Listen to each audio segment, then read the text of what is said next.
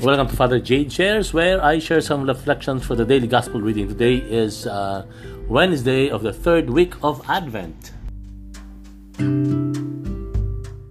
Buting balita ng Panginoon ayon kay San Lucas. Papuri sa iyo, Panginoon. Noong panahong iyon, tinawag ni Juan ang dalawa sa kanyang mga alagad at pinapunta sa Panginoon upang itanong, "Kayo po ba ang paririto o maghihintay pa kami ng iba?" Pagdating nila kay Jesus, ay kanilang sinabi, "Pinaparito po kami ni Juan Bautista at ipinatatanong kung kayo ang paririto o maghihintay pa kami ng iba." Nang mga sandaling yaon ay maraming pinagaling si Jesus, mga pinahihirapan ng karamdaman at mga inaalihan ng masasamang espiritu. Ipinagkaloob niyang makakita ang mga bulag.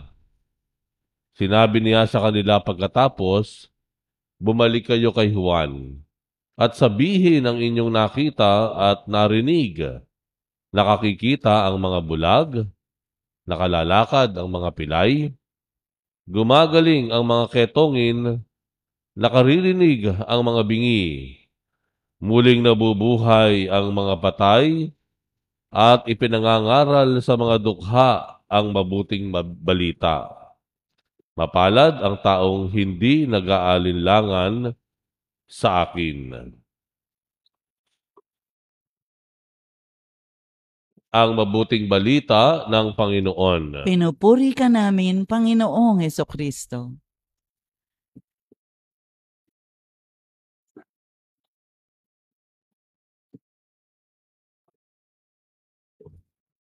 By its fruit you will know the tree. Makikilala lamang po natin ang tao sa kanyang idinudulot sa atin. Yan po ang pinakamagandang sukatan, para makilala natin, ang isang tao. At ganun nga ang nangyari sa Ebanghelyo. Si Juan Bautista ay nagtatanong kung si Jesus nga ba ang siyang hinihintay na Mesiyas ng bayan ng Israel. Kung kaya't ang sabi ng Panginoon sa mga alagad, hindi oo o hindi ang sagot. Kung hindi, ibigay niyo sa Kanya, sabihin niyo sa Kanya kung ano ang naidulot ko. Sabihin niyo kay Juan kung ano nakikita ninyo na ginagawa ko, kung ano nasasaksihan ninyo. Yan. Isang malinaw po na pagtuturo ni Jesus na makikilala nga talaga natin ang isang tao sa bunga ng kanyang paggawa. At ito po ay hindi po mahirap maunawaan sa ating ganang sarili.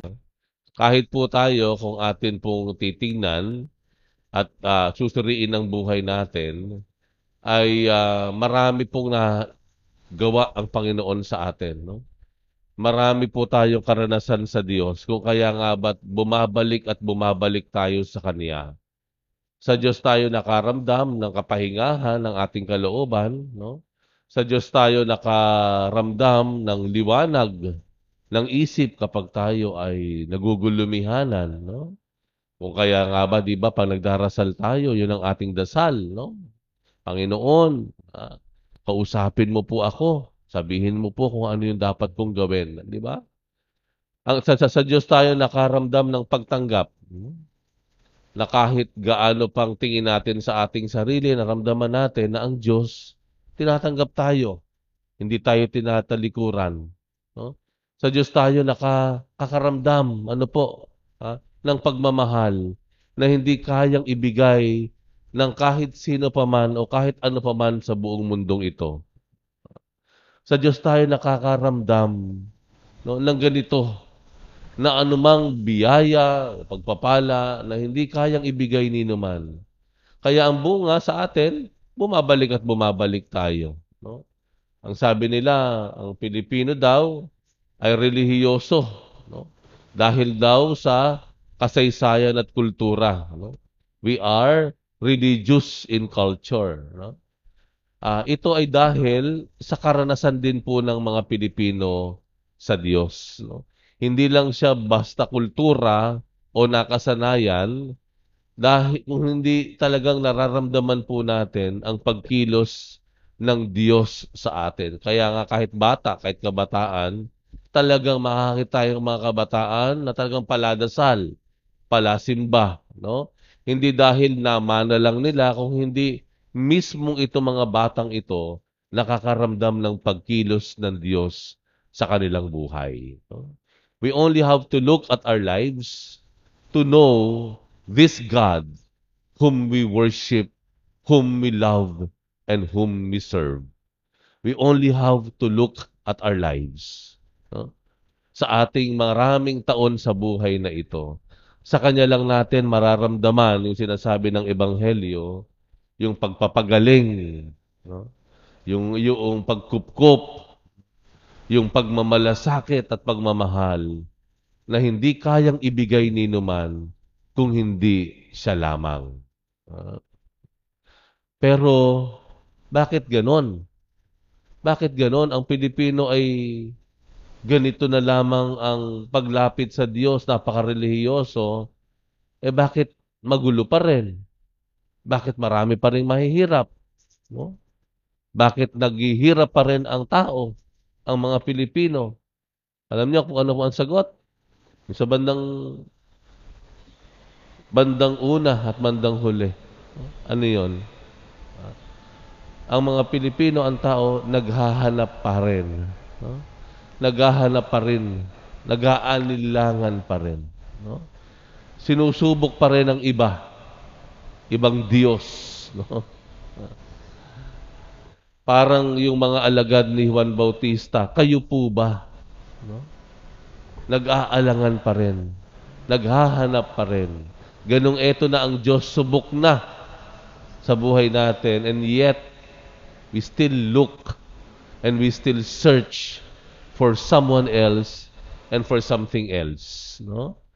Ito na ang Diyos na ibinibigay na ang kanyang sarili, pero naghahanap pa rin tayo.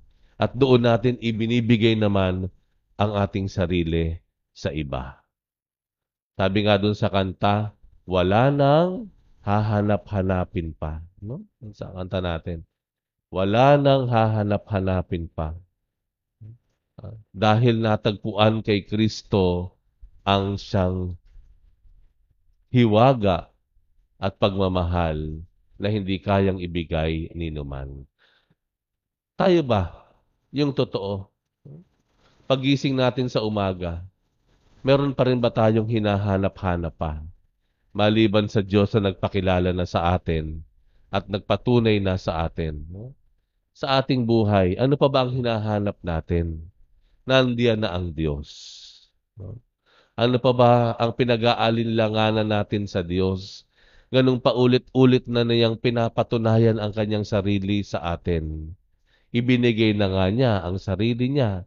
Pero ano pa bang patunay ang hinahanap natin sa Diyos?